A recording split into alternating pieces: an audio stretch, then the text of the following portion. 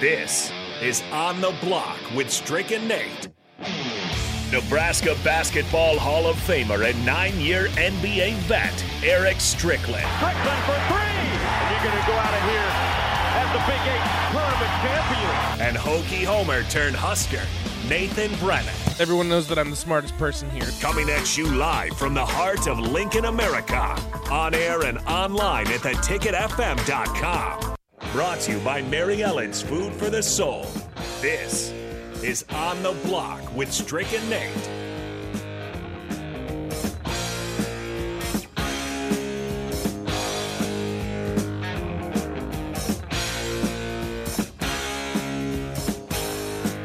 Back on the block here on 93.7 The Ticket, theticketfm.com. It is On the Block. Nate Brennan and E. Strick here. 2 to 4 every day is where we be, right here on this station, same bat time, same bat channel. But we are grateful for another day because it is Thirsty Thursday. We're waiting on Kevin Meyer from Meyer's Cork and Bottle to pop up on us. But in the meantime, in between time, football is in the final stages of its season, as well as basketball is now jumping off. Tournaments are popping everywhere. Teams are starting to get their schedules enacted. Some tough games, some that they're just kind of having those money. What do they call them? Those money games, where they're not really playing anybody that's state like Kentucky plays South Dakota or South Carolina State. You know, it's just those early money games. You know, you throw in one here and there. Yeah, a few matchups here and there, but for the most part, it's some of those money games. But we're going to talk about a game that's going on tonight, 5:30 p.m. out in Queens, New York, at Carnesecca Arena. The Huskers will be facing the St. John's Rigman Big East in the Gavitt games. That's what's going on right now. So we're going to talk a little bit about that, some of the keys, I think, to the game. I want to get my partner Nate's perspective on what is to come and what is to expect. Yeah. Obviously, again, there's no Derek Walker for this game. We still are you still waiting indefinite. To hear on that? We still have not heard word. Still an indefinite thing right now. We don't know a timetable. I've spoken with staff, and they still have not given a timetable, so we don't know what's going on with that right now. So they're going out with a crew that I think it's good for them in a lot of ways to you know, because you know the stability, you know what you're going to get from Derek Walker. You know your shooting percentage will probably be pretty high as far as that, and his ability to pass and to run offense through him, some physical play as well. Great defense. So the other guys, the Breidenbach and Keita, those guys will be able to get a good run. Jawan Gary will be able to see in the versatility of what he'll bring to the table. But what is your thoughts about the possibilities of a game tonight? Big East opponent in their home, on their home court. I mean, we talked about it yesterday, Strick, and I definitely want to talk about it a little bit more because it's just one of those scenarios where I think defensively, St. John's, physical, yes, but a lot of teams in the Big Ten aren't going to press you. Aren't going to be as in your face. So I'm not sure from the Big Ten perspective it's going to really give you a good indication against those kind of matchups. But I think more than anything, it'll show you how this team handles adversity. Because, again, as crazy as it sounds, and I sound like a broken record at this point, this is the first time this team has started 2-0 under Fred Hoiberg. Mm-hmm. And we saw what happened early in the season last year when you face off against NC State. The season kind of spirals and falls away and gets away from you.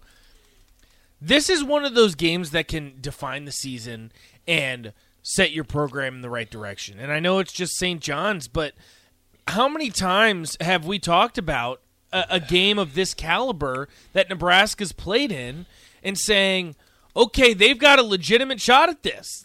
This is a game that Nebraska can win. And I look at the beginning of this game, Strick, and it's like you've said, if you can weather the storm. Because, as you always say, they're coming. Yeah. They're coming. And it is going to be an indication because we've seen a lot of times when Nebraska's pressured, it hasn't looked great, especially the past couple seasons. You're going to get pressured, and you're going to get pressured early and often. Yeah. Yeah. How do you weather that storm? And I think we're going to learn about that tonight, and I think it's a good test for Nebraska, and I think if they keep it close within those first 10 minutes, I think the first 10 minutes of this game are so important. You keep it close, you give yourself a shot.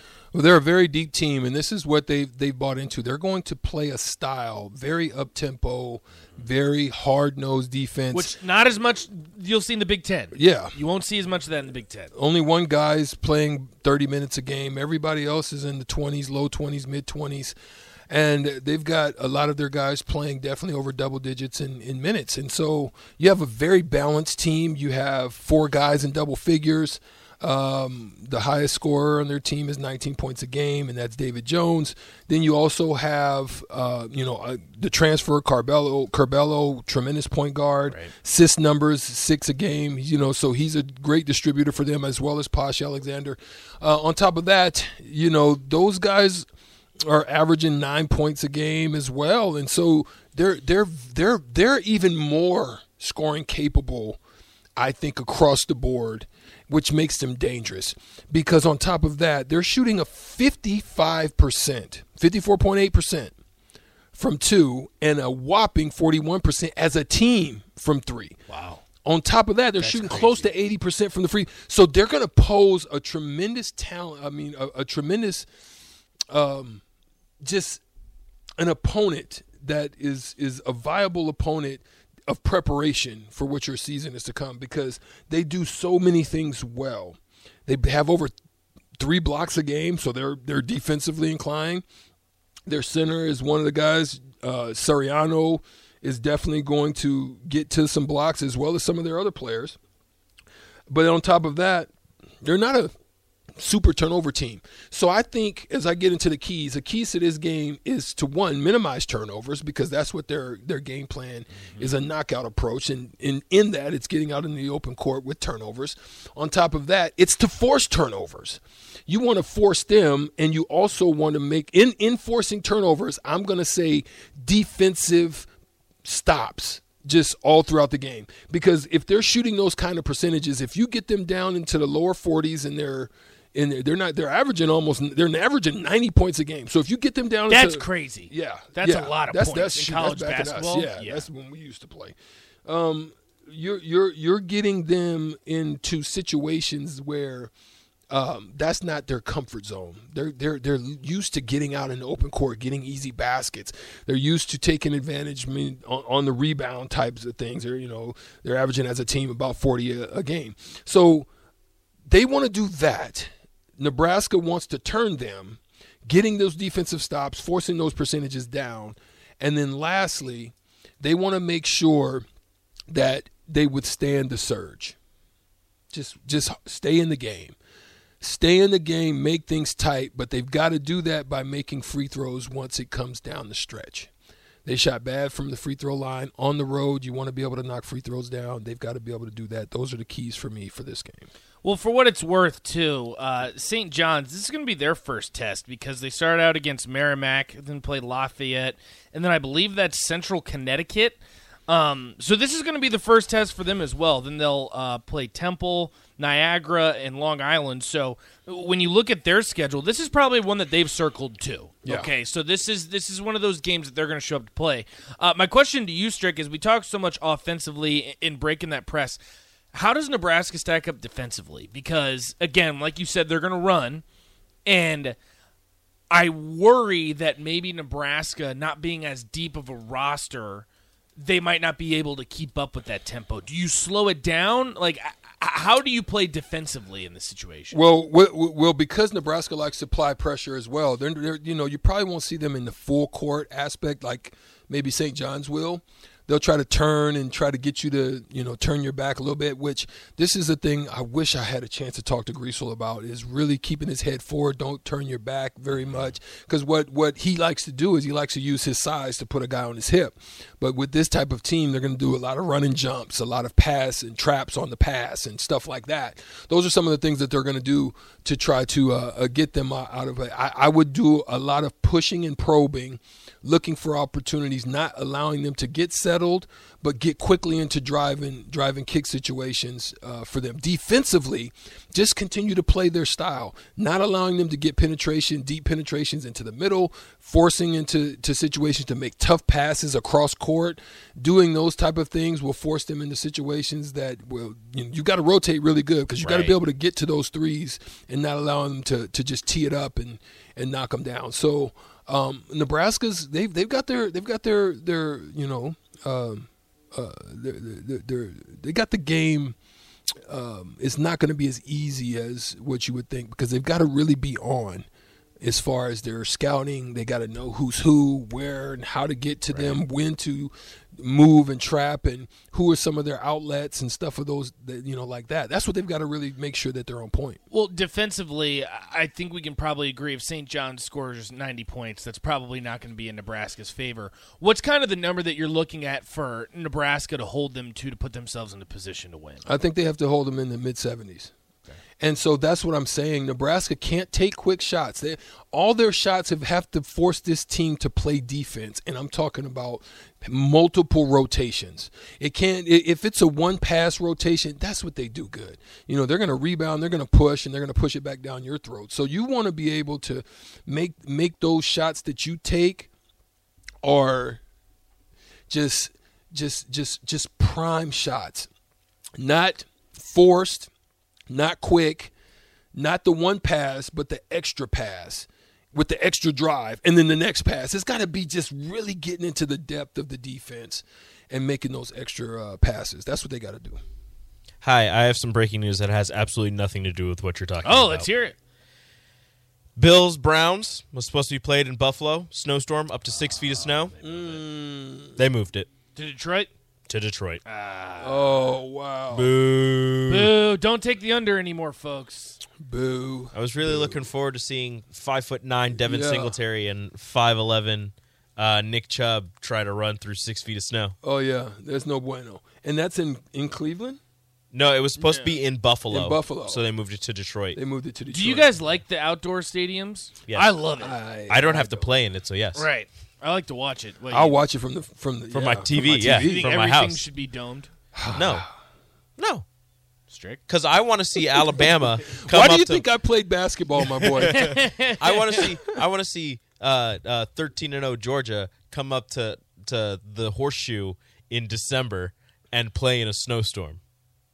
That's what I want to see. That would be awesome. But no, we got to go down to New Orleans and play in the Superdome, or go to Atlanta and play in the Dome there. Like, all of these are also in the South, so it's like a de facto home game for the SEC squad. It's dumb. I agree. More college football playoff conspiracy Play it theories. outside. Play it in Buffalo. Yeah, why in Arizona all the time? Man? Disgusting. I don't care about your warm weather. I don't have to play. I'm not going. I don't like it either. That's why I was actually looking forward to this game as well. Rico. Okay, sorry that I interrupted your basketball talk. No, while we're on breaking news, another breaking news. Your favorite, Ndamukong Suh just signed with the Philadelphia Eagles. The Eagles. 1-year deal. Or as DP says, the Eagles. Short up that interior.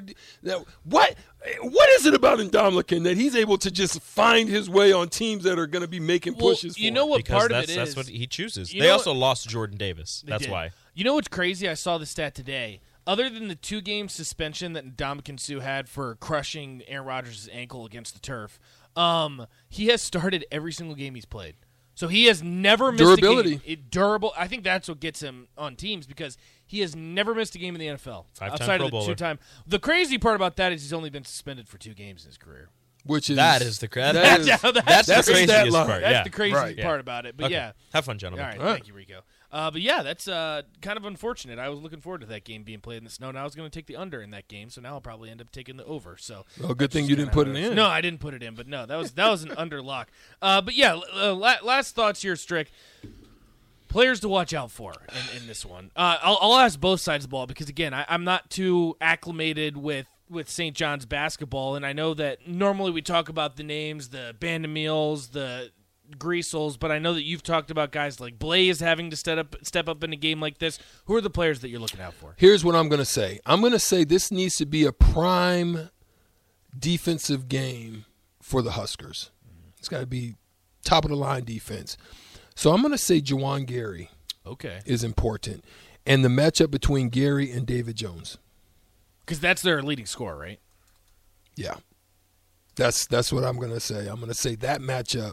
Keep an eye on that matchup. And we've seen Juwan Gary in flashes, too. I mean, he can put up points. That's the thing about this Husker team is that anyone can put up points on any given night.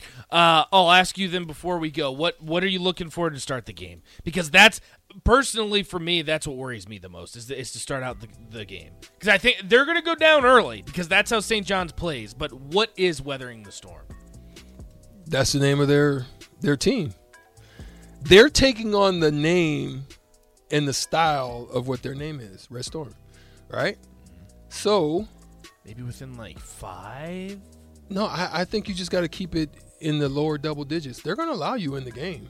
They're not going to – because any team that presses, there's always a way to break it. Mm-hmm. And there's always easy opportunities. You just got to be ready to knock them down when they come to you. Yeah. They're going to have to hit shots. They're going to have to play good defensively. So we'll definitely look out for that one again. It starts at 5:30 tonight. Huskers will face off against St. John's. We got to take a quick break. We're going to talk a little NBA before Kevin Meyer gets in the building. We'll have that next on The Block. 93.7 The Ticket.